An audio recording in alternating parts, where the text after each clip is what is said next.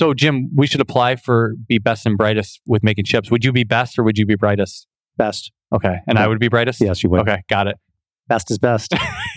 But brightest is better. You think so? I don't know. I'm not judging I this. just know how to make chips.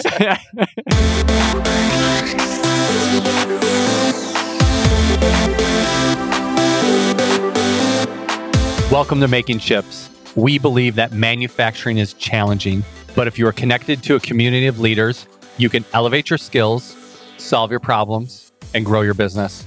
I'm your host, Jason Zenger, and I'm joined by my co-host, Jim Carr. Hey, How you doing? good. Just had a great lunch. We did. I Yeah. know. And then we have a great guest to bring on soon. And I bought. Wasn't Thank that you. nice of me? Thank you. That was very nice of I you. know. I don't think you realize how nice of a guy I really am. Yeah, well, I have to pay for part of that bill, though, too, because You you do? use our company credit card. Yeah. How do you know? Oh, did you actually pay No, for I did yourself? not. No, I used a I didn't company think you credit did. You're card. too cheap. No, you are. For You sure. would steal my credit card out of my pocket if you could. Sure, Jason. Right. So But- what do we got going on today? So, Jim, we're going to talk about supply chain today. And I know you guys are a job shop, so you make contract parts. we So you're not like assembling your own product line or anything like that. But is the supply chain affecting you guys in a big way? That's mean material-wise? Just like anything. Getting raw materials? anything. Are you responsible for making any kind of products besides machining out of raw stock that for your customers? No.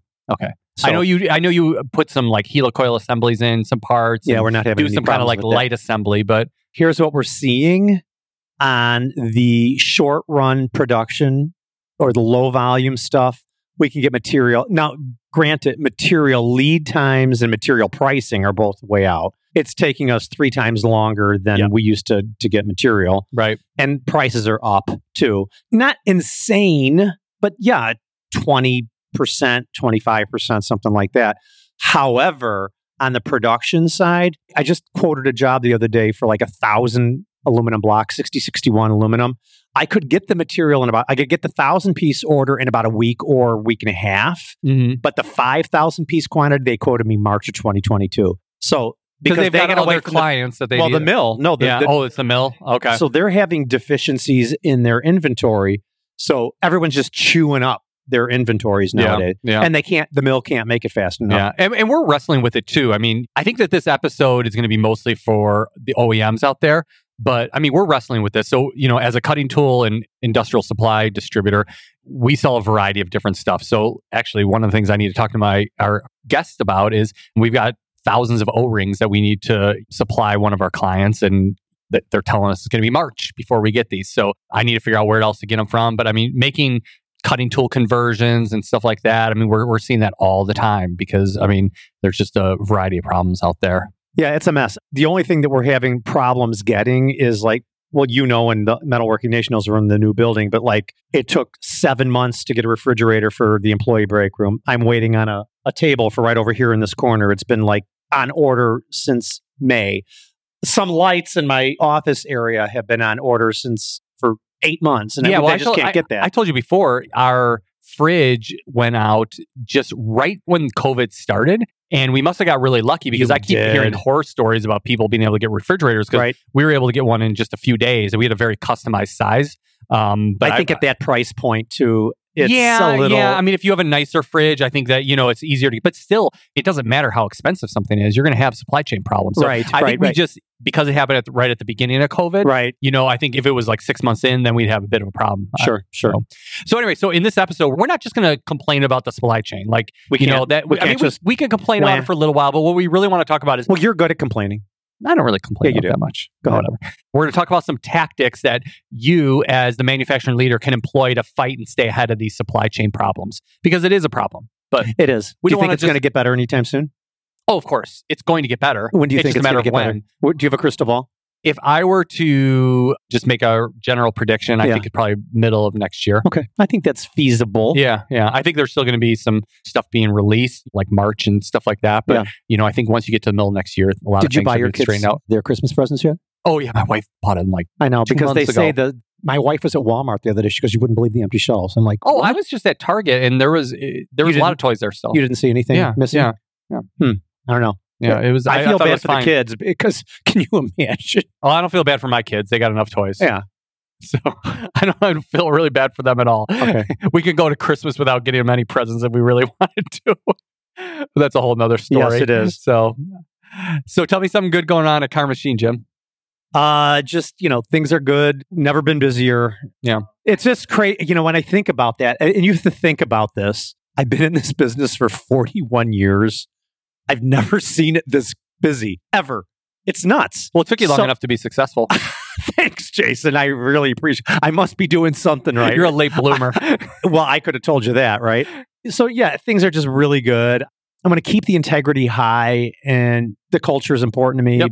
But I really want to service our customers too. So we're really honest. If we can't deliver before February, we're going to tell them, sorry, Yeah, we can't deliver before February. So yeah, you have to. that's where we're at right now. It's all good. Yeah, I agree with you on, like focusing on the culture. That's definitely something that we're important. really looking at. And I'm going to talk about that in a future episode too, because we're going to talk about the Great Resignation and, kind of like put some more meat on the bones of that whole discussion, because I think it's been kind of misconstrued in a lot of ways. So we're going to talk about that in a little more detail. But yeah, I mean, things are going well for us too. I mean, focusing on the culture is a big thing. And I've got some interesting stuff that we're doing. I don't know if I ever told you about this, but we do like a survey with our team like every single month to see how we're doing as leaders. Yeah, you're using an app for that or something. Yeah, well, what is it called? It's a software program. Yeah. So I want to try to present that. I'm going to present that to the team at the end of the year and be like, okay, this is what you've told me about how we're doing, and this is the changes that we're going to make associated with that. Cool. So it should be kind of interesting. So what's one of the surprising things about your new building is that you guys don't have any solar panels or any kind of green stuff here. I thought about that after I got that big bill. Yeah. They didn't. Oh, yeah, you're new. I didn't get a bill for a year. Yeah. And all summer we're like cranking the air in the shop. Oh, yeah, this is awesome. 70 degrees, man. Feels great. Yep. Then I got the bill. And then, so now it's making me realize maybe solar panels isn't such a bad idea. Well, I've got two interesting manufacturing news articles. The first one we'll talk about like really quickly. It's on The Verge and it says Clean Renewable Energy Supply Chain Crisis. And what it talks about is that a lot of the raw materials being used in like solar panels and a lot of green energy are being mined in China. And so China's really got a captive control over a lot of those things. And, the current American administration really is putting a big emphasis on renewables and green energy and all this kind of stuff. But what they need to tackle is, well, what about the materials? We need to get a lot of those materials from China. A lot of it's being manufactured in China. We need to make those things here. Sure. So that's definitely a supply chain issue, and it's something that needs to be addressed. So either we need to just accept the fact that we're going to have a dependency on China in order to get that stuff, which I don't really like that, or we need to start doing that mining here in the United States if we do have those raw materials, which I'm not really that familiar with it. But anyway, the main manufacturing news article that I want to talk about is from MIT Sloan. It's called the Sloan Review. Sloan is like MIT's School of Business. Is it their School of Business or their School of Engineering? I don't remember which one. But anyway, the title of the article is What Everyone Gets Wrong About the Never-Ending COVID-19 Supply Chain Crisis. And it says, spoiler alert, just-in-time inventory management was never the problem. And this is by, and hopefully I'm not butchering his name, Yossi Sheffi. So I don't know if you're familiar with this, but a lot of the talk around the supply chain crises has been the just-in-time inventory that we operate on. So like the whole kind of like, what do they call it? Like a whipsaw effect or whiplash effect associated with that. So that, like if you're never carrying enough inventory or you're carrying just-in-time inventory, that once there's some kind of disruption, like increase in demand, it's going to cause a big problem. So what this author postulates is that that's not necessarily the problem. So what Yossi says are the problems there's four of them that he talks about. The first one is the pandemic effect. So of course, there's the demand shift with people working from home, labor shortages, plant closings, plummeting car sales. So like one of the examples that they throw into effect is like if all of your labor is being put into making suits and now all of a sudden everybody's wearing sweatpants working from home, they're going to be buying sweatpants and not buying suits and you're going to have a problem there. I mean, just to use a very broad manufacturing related example. And then the second one would be manufacturers' issues. So like shortages of microchips. And then there was shortage of microchips, a surge in demand for electronics. Because everyone's working from home. They need everybody's working computers, from they home. need PCs, Yeah, they need exactly. monitors. And then new phones and stuff like that. And then now you don't have the microchips for the cars. Right. So like all this demand is like just shifting places from cars to computers, from pants to sweatpants. And then what they say is makes the matter even worse, exasperating the issue. So what they say is that you have a media-driven consumer fear, which has led to hoarding of certain products. Oh, yeah. And we even saw that with certain products that we sell too. Right. And then the last one is the government's disruptive influences. So the government puts certain policies in place that could exasperate some of these problems. So what he's postulating is that this is what's contributed to the supply chain crisis, not necessarily the It makes a lot of sense to just-in-time me. inventory. It makes a lot of sense to me. So I'm going to read this quote. It says, in the United States, the government poured trillions of dollars into the economy in order to help people who lost their jobs or were otherwise in financial distress during the pandemic. These benefits included enhanced unemployment assistance, child tax credits, and expanded food stamp benefits.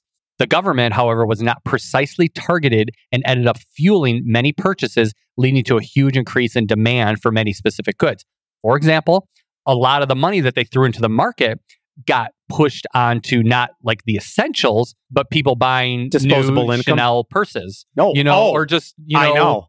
whatever else it is. So he goes on further to say, action taken by the U.S. Federal Reserve also added to the amount of spendable cash, driving up demand because the Fed cut its target for federal fund rates in March 2020 to a range of 0 to 0.25%. And as of September 2021, it was at 0.09%. So you've got a low cost of money driving up even more demand. Yep. Goes on to say, Federal Reserve Chairman Jerome Powell said on June 16, 2021, and I quote, "It turns out it's a heck of a lot easier to create demand than it is to, bring supply back up to snuff."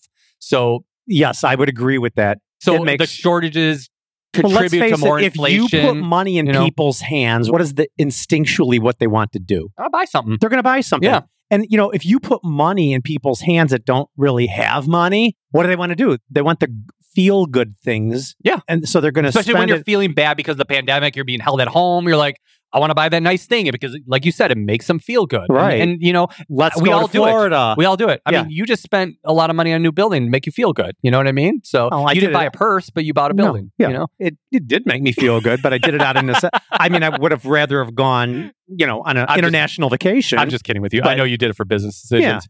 But Jerome goes on to say, inflation could turn out to be a higher and more persistent than what we expected. So that's kind of a concerning statement to be What making. is it? What did I just do a podcast on a couple weeks ago? Exactly. When you start seeing that, what happens?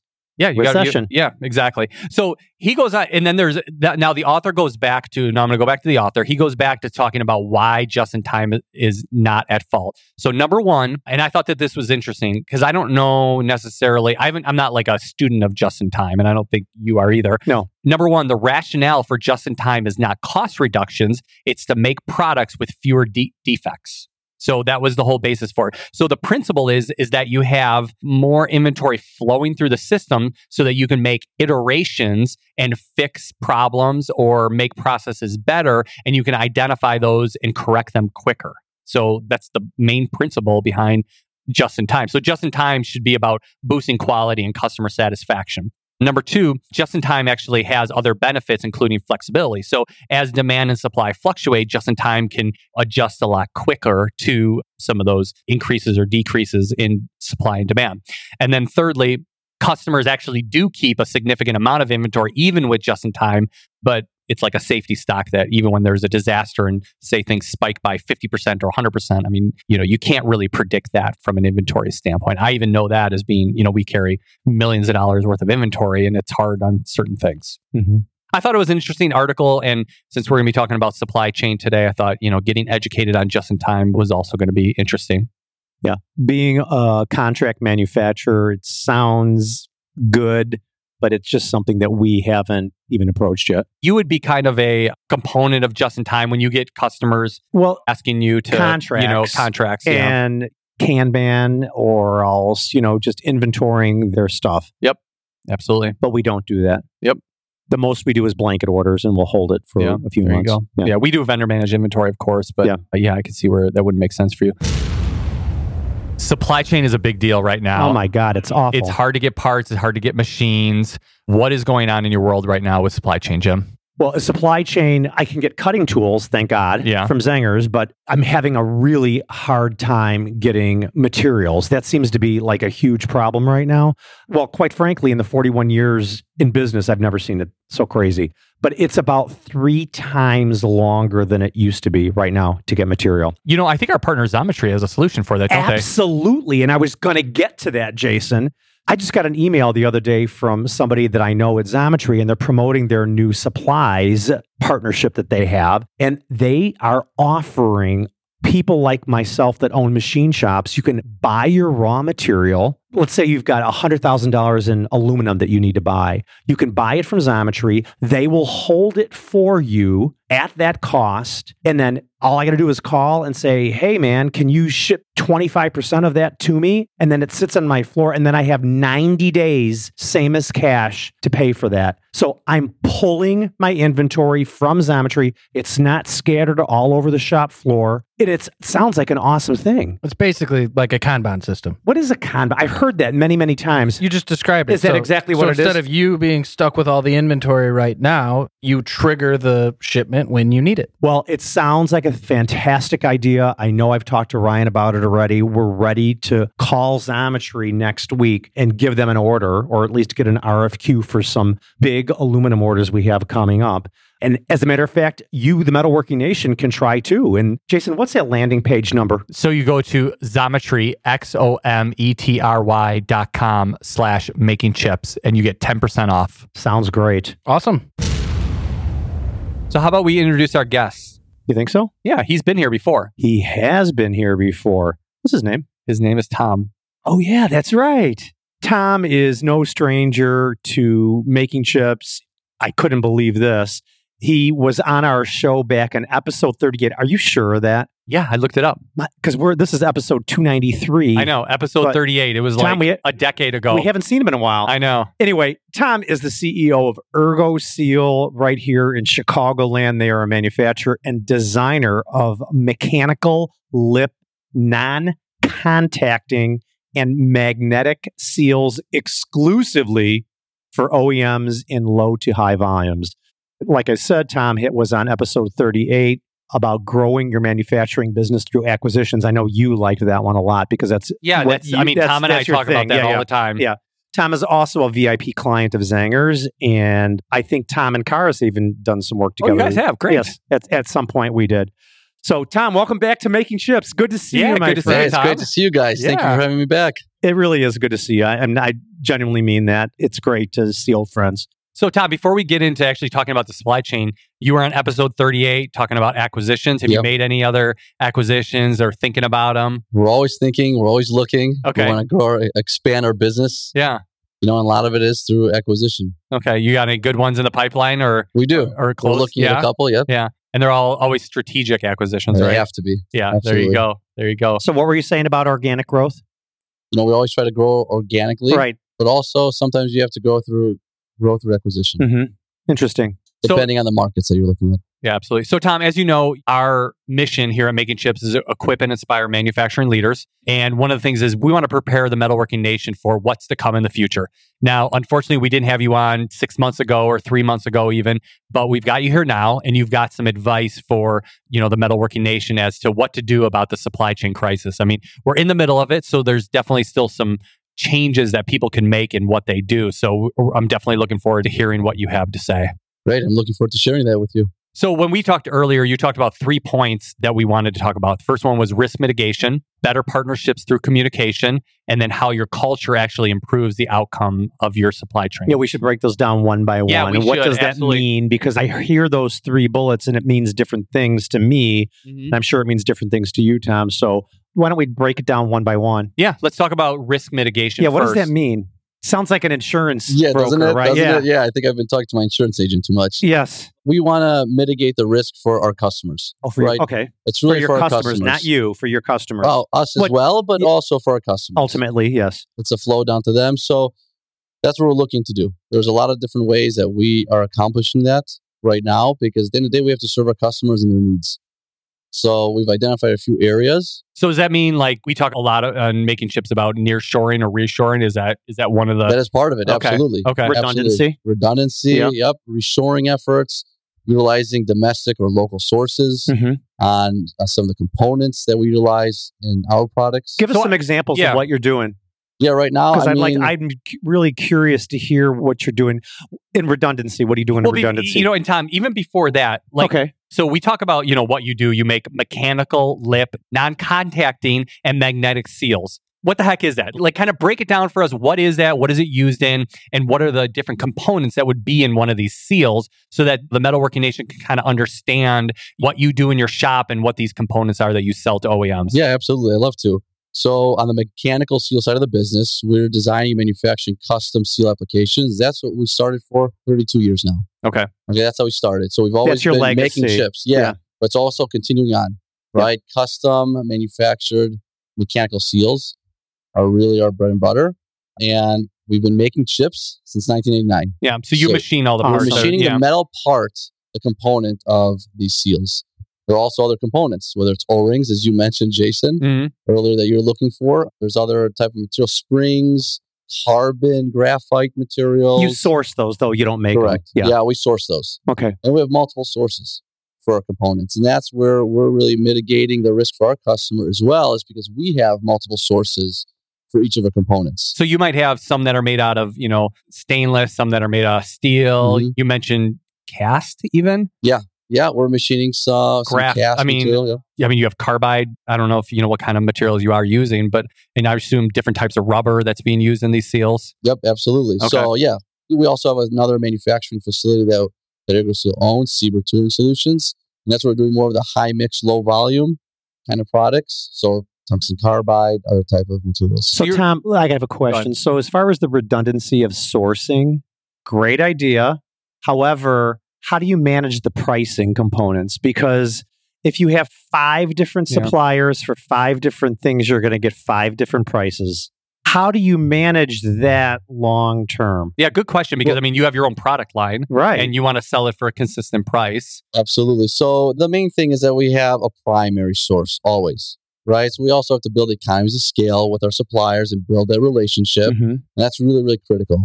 But at the same time, you have to reduce the risk for yourself and for your customers by having multiple sources. Yeah, I agree. I totally get that. But when I hear 5 different sources, I'm thinking, oh my God, because I know how it varies from vendor to vendor. Does. And you have to know when you're manufacturing, when you're engineering a product, you're looking at tolerances. So where can you adapt your tolerances? Where can you have a change where it won't affect fit, form, or function, right? And you can make an adjustment, maybe, precision manufacturing. Once you get more precise, more accurate, your costs go up. Sure. Right? Maybe you have to grinding operations you're adding or other type of operations, and that can be costly. Sure. Where it can reduce those secondary operations to loosen tolerances. So that's part of what our engineers are looking at now, from legacy products that we've been supplying and also new designs. So are you going back to your clients and saying, you know what, the lead time on this seal is going to be 6 months, but if we loosen this tolerance, we do X, Y, and Z, we get this part from this part of the world instead of,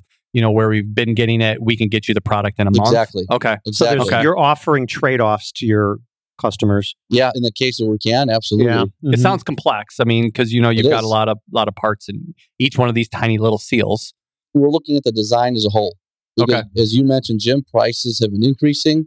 So we always have to look at the design of the product as well. Interesting. So are you swapping out, and you're swapping out materials, I would assume, and in some cases where we can, we do. Okay. Are material lead times a big issue for you? Oh, absolutely. Okay. Where are you finding the most pain? Elastomers. Or rubber. My O-rings. O-rings, March, as you mentioned, because they're a big component of ours. What is that about O-rings that, is it because it's dominated by a few companies? It's a raw material shortage. Okay. So I've been speaking to our rubber suppliers that are all over the world, and they're all having the same issues. It's raw material. The demand's so high, there's a shortage. Okay. What is that about rubber that's really keeping the demand so high? I need to learn that as well. Yeah. Okay. Still, but I wouldn't. Well, are they using it in cars? Again, it's what you were just saying about the manufacturing news article. The demand. It's like we had the pandemic. Everything was frozen, right? Right. No one's doing nothing. Everything's down. And then all of a sudden, boom, everything opened up. Everyone had money. And then everyone lost their mind and started buying stuff. So it just put such a big burden on our system, on our economy. That's what it is. And now we're trying to recover. So how do you think? Yeah, I agree with you, Jim. So how do you tactically deal with this? So is this you, your sales team, your engineering team dealing with customers, making recommendations? How do you prioritize? Is it like the loudest, the squeaky wheel? You do engineering changes to their parts? I mean, how do you look at that holistically? Because I assume when you have a problem like this, it encompasses everything that you do.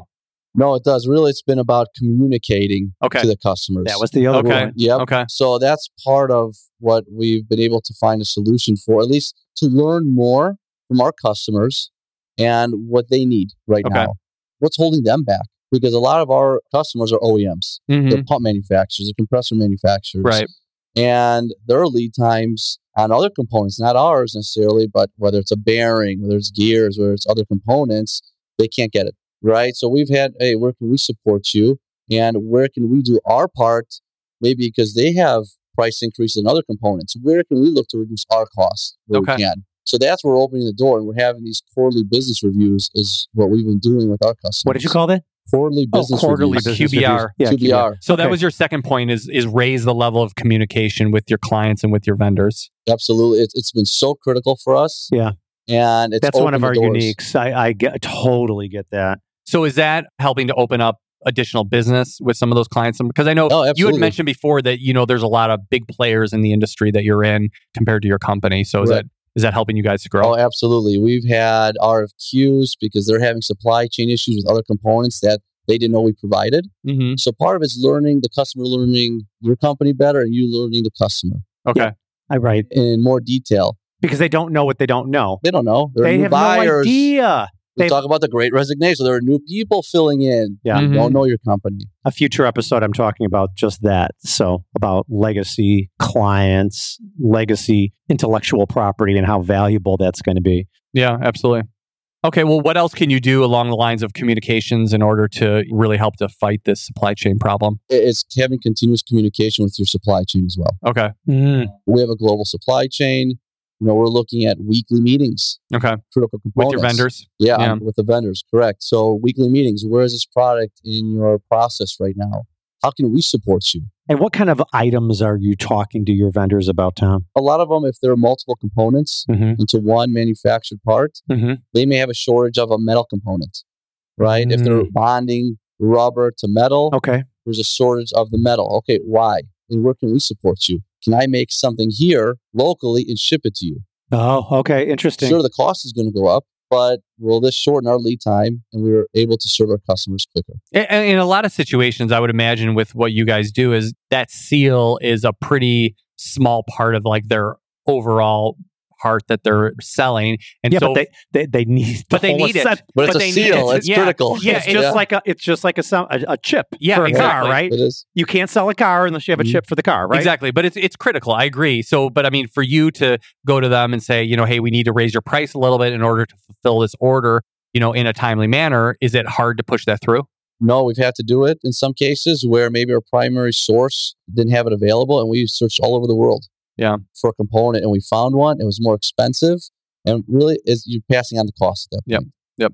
Are they resistant to price increases, or they understand it and they're accepting? I think everyone's resistant to price increases to a certain extent. Right. At some point, we all know the current situation that we're in. So we're trying to limit that. Okay. In our case, it's a case by case basis. A lot of times, if I can source this material from somewhere else, and there's a big price difference, hey, we have to just have that again. Open communication with the customer. I agree. Yeah. Sounds great. What about when you have like a contract in place with somebody and you're like, this is your price. I have the contract, and you're like, well, I just can't fulfill this in a timely manner.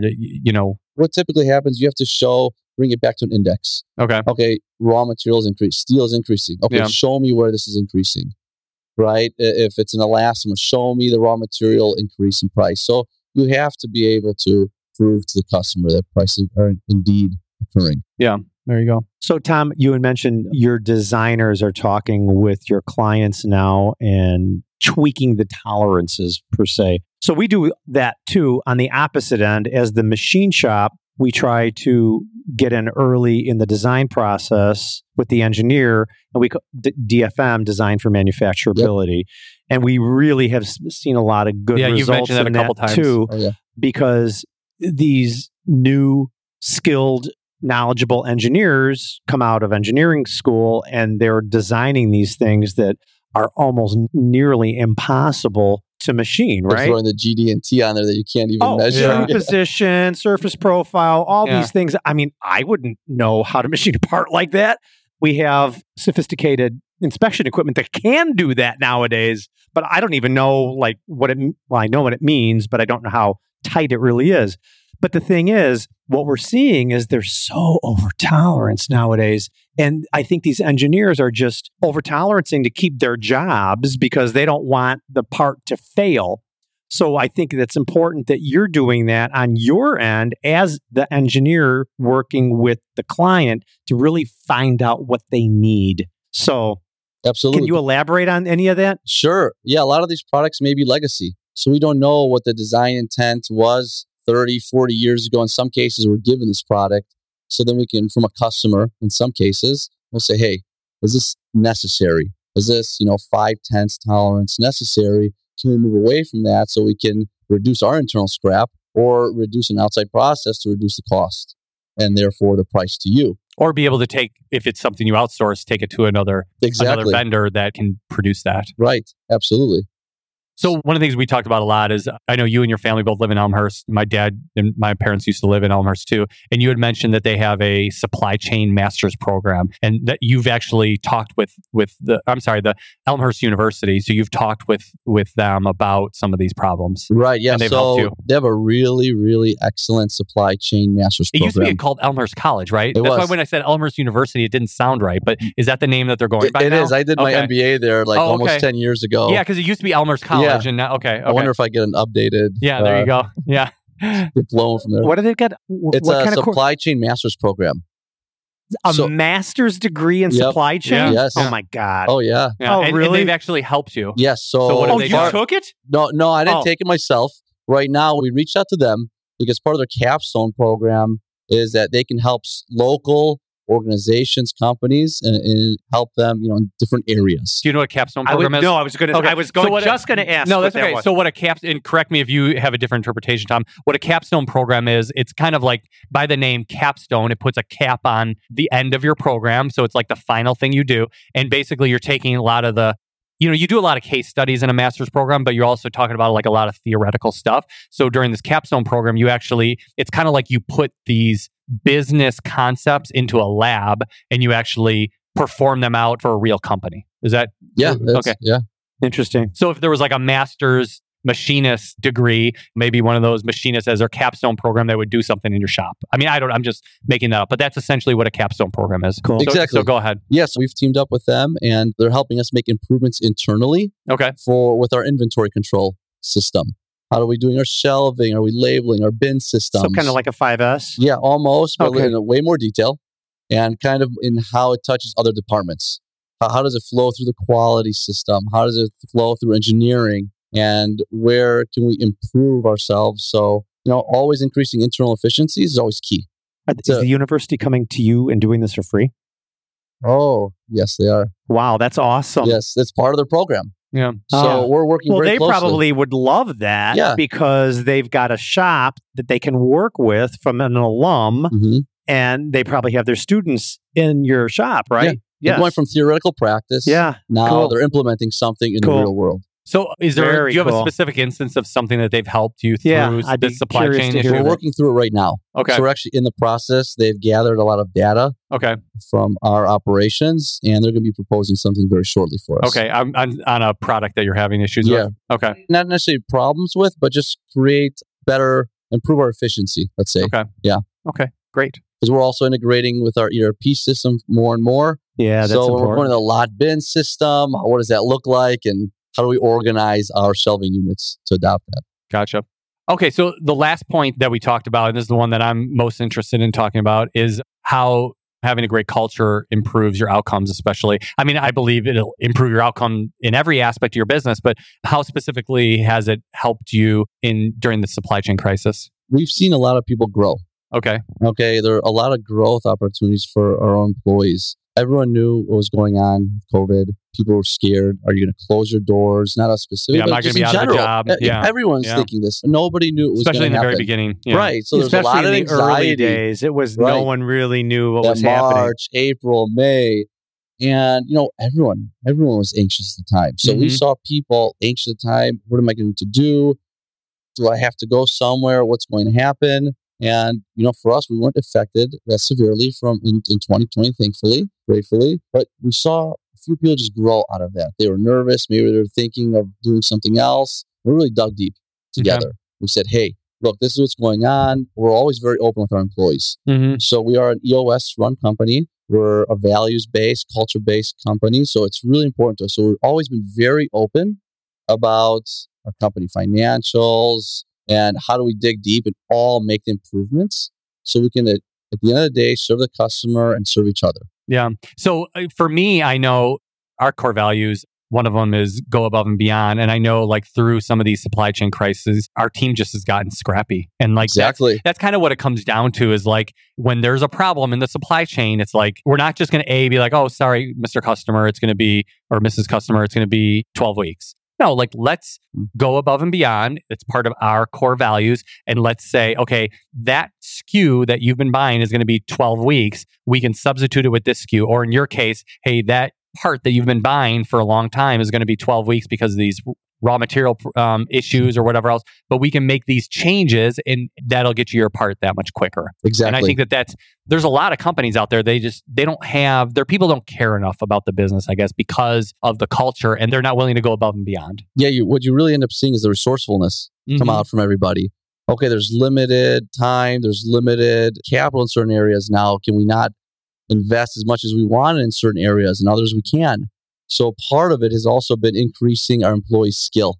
Okay. All right. And that's really critical. That's huge. Yeah. That's huge. Whether it's redundancy in positions, whether it's, hey, let's invest in our employees further. Let's amp up their skills in the ERP system to improve internal efficiencies as well. And that's really important. That's what There's we want to see. a lot of low-hanging fruit that all you got to do is search it out and you're going to find it really quick, right? Absolutely. You have to want to find it, though. If you're not interested in doing it or you're not interested in improving the efficiencies, it's never going to happen, It's right? true. And that's part of our professional development. Because we ask our employees, what would you like to improve upon? And then it's our job as leaders to go back and find out how do we plan that so they can improve their skills. Yeah, I think one of the things that people don't realize, or maybe people do, and I'm just not aware of it, is that it's these small things that you do in leading your team that really make a huge difference. It's when you put the time into coaching your team on what to do in the middle of a crisis, when you make those investments in them as a person, that they really step up and take care of these problems in ways that it never reaches your desk. You know what I mean? Absolutely. And I think that that's what really makes the biggest difference is that it's the soft things that we do at our company that make the biggest difference to taking care of our clients and making them happy. Yep. Exactly. And all that comes back to culture. It does. We were grateful to be awarded the last 2 years the best and brightest company to work for in Chicago. Oh, that's great, Tom. That's So awesome. yeah, culture is very important to us. And we haven't had to lay anybody off during this COVID crisis, which has been a huge plus. That's awesome. We've increased our opportunities with our customers, and then growing the skill set of our employees is just so critical. It's huge. Yeah. That's awesome. Everyone should be doing that, but not everyone cares that much.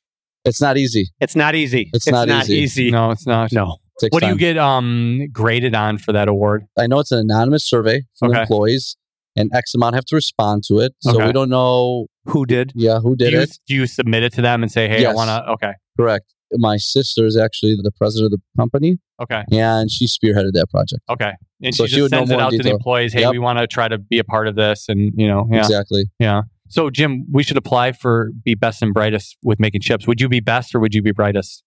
Best. Okay. And I would be brightest? Yes, you would. Okay. Got it. Best is best. But brightest is better. You think so? I don't know. I just know. I'm not I just know judging how this. to make chips. So, Tom, is there anything else that you want to add to this discussion on, Yeah. really how you've fought through the supply chain and what would equip and inspire the rest of the metalworking nation? I just think in chaos, there's opportunity. Mm-hmm. I'm a firm believer in that. We have to find it. We have to serve our customers. We have to serve our employees. We have to serve each other Mm-hmm. at the end of the day and just be open and honest the difficulties, the challenges, the wins. Celebrate all the wins along the way, even the smallest wins. I think it's really important to keep each other going. And status quo is boring. I agree, man. I agree, man. Jim is up the status quo at his company too. He was just talking about all his 5-axis machines, and I remember years ago when he said he would never buy a 5-axis. So I didn't say I wouldn't buy one, but it is amazing how it's just shifted very quickly. Yeah. Do you guys have a 5-axis? We do not have a 5-axis. You're thinking about it. We're thinking about it. Yeah. Yeah, you should. You all want one? We'll talk. Yeah. We'll have to talk. So, Tom, it's been a pleasure having you on the show. Yeah. We appreciate you coming in to kind of just put a little bit of a seed in the head of the Metalworking Nation to say, hey, maybe there's some things that I can do differently that would help. It's interesting to hear what other people are doing. Yeah, absolutely. And through this community of sharing, I think that somebody will benefit from hearing what Tom just said and can adopt that change that you've made in your country to theirs, and it's going to help them in some capacity. Yeah, absolutely.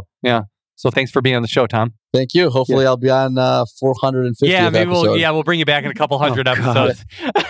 Are you in it, Jim? Are you in it for a couple hundred more? 100 more? No, maybe. a couple hundred more. I don't know about a couple hundred more, but I can do 100. Okay. Yeah, we'll see. Yeah, we'll see.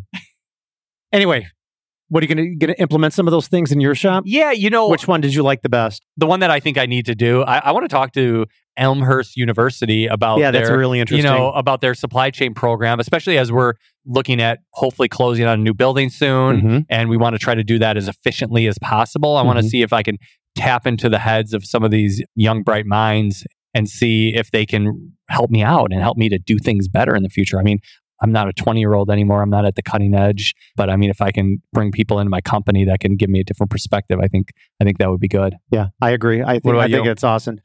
Well, I really like what Tom's doing as far as DFM. I understand that. We're doing that. We're doing the inverse, though. Tom is the engineer talking to the client. Right. We're the manufacturing company talking to the clients, doing the design and kind of like to the engineers. Yeah. I mean, so I get that. It makes sense to me. I really like the redundancy, but in sourcing, the only thing when I hear that, I think of cost, because just like, let's say when you dilute things. Well, no, like, because, let's just take like, not a helicoil insert, like a Keensert or something like that, or with a military spec. We've got to buy that. And some of those the deliveries are like 8 months.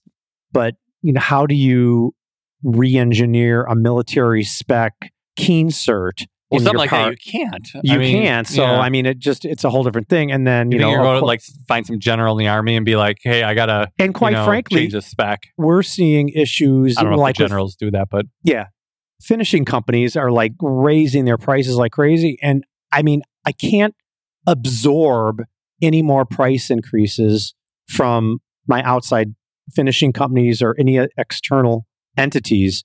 So I just go back to the purchasing agent right away and say, listen, hey, they just increased my price by 30% and freight's up. This is up. You're going to have to change the purchase order. It's just that easy. Or else, guess what? Cancel the order. I don't care.